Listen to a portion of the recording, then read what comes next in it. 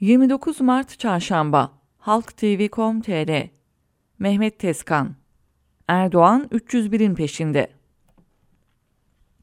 Erdoğan seçimi kaybedeceğini, saray ise seçimi kaybettiklerini görüyor. Hamlelerini buna göre yapıyorlar. Oyun planlarını buna göre kuruyorlar. Dün de bahsettim. 4+1 koalisyonun asbabı mucibesi bu. Psikolojik üstünlük tamamen muhalefette. İktidar darmadağınık. Ekonomik kriz bellerini bükmüştü. Hayat pahalılığıyla başa çıkamamaları moralleri bozmuştu. AKP'li milletvekilleri çarşı pazara çıkamaz hale getirmişti. Deprem son darbeyi vurdu. Kurumların tel tel döküldüğü, kurumların liyakatli kişilerle değil AKP kart vizitiyle doldurulduğu, iş yapamaz durumda olduğu ortaya çıktı. AFAD yetersiz kaldı, aciz kaldı. Kızılay çadır satmakla meşgul oldu. Asker devreye sokulmadı. Enkaz altında kalanlar 48 saat kaderine terk edildi.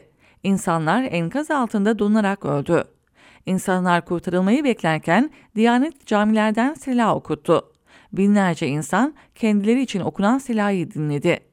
İslam tarihinde eşi benzeri yoktur. Ölümü bekleyenlere selahlarını dinletmek AKP'ye nasip oldu. Bu kadar çaresiz kaldılar. İktidar o kadar dağıldı ki, Hatay'daki temel atma töreninde olanları gördünüz. Hastane temeli diye toprağın üzerine demir ağ sermişler, yalandan üzerine beton döktüler. Erdoğan da kürsüden deniz kumu değil diye anons yaparak övündü. Töreni televizyondan izleyenler gerçekten temel atılıyor sandı. Rezalet ortaya çıkınca temeli kaçırdılar, sembolikti dediler. Aslında sembolik hale gelen tüm organlarıyla iktidardı. Bu haldeki hükümetin seçim kazanması beklenir mi? Bu haldeki hükümetin seçim kazanması mucize olmaz mı? Seçmen faturayı hükümete kesmez mi? Keser. Hem de ne keser. Geçmişte onlarca örneği var. En son örneği 2002. Hükümet dediğimiz tek kişi. Eskisi gibi değil. Cumhurbaşkanı deniyor ama bir şapkası da hükümet. İcralardan sorumlu. İcradan sorumlu ama anayasaya göre tam yetkili 0 sorumlu. Hukuken hesap sorulamıyor. Kendisi bu durumu açıklarken ben sadece Allah'a ve seçmene hesap veririm demişti ya. Seçmene hesap verme vakti geldi. Kendi kurduğu tek adam rejimi ilk kez tartıya çıkacak.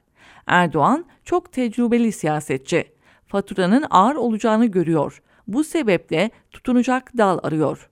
Amacı Cumhur İttifakı'nın meclise 301 milletvekili sokmasını sağlamak. Yani meclis çoğunluğunu alarak yeni tek kişilik hükümeti çalışamaz, iş yapamaz hale getirip 1 yıl 2 yıl içinde seçimi zorlamak. 301 bulamazsa bile en azından Cumhur İttifakı olarak 280 dolayında vekil çıkarmak, meclis içi ittifaklarla çoğunluğu ele geçirmenin yollarını aramak, 2 yıl içinde seçimi zorlamak. Şunu bilelim, kabul edelim, ülkenin durumu parlak değil. Bu yönetim sadece deprem bölgesinde değil, ekonomiden dış politikaya, ortaöğretimden üniversitelere kadar aklınıza gelen her alanda enkaz bırakarak gidecek. Kılıçdaroğlu Çankaya'ya çıktığı gün yanında meclis çoğunluğunu bulamazsa gerçekten işi zor olur. Cumhur İttifakı 301'i bulursa ekonomik krizin üzerine bir de siyasi kriz eklenir. Bu durumda 40 katır mı 40 satır mı birini seçin. Seçmen oy verirken 10 kere düşünmeli. Hesabını kitabını iyi yapmalı derim.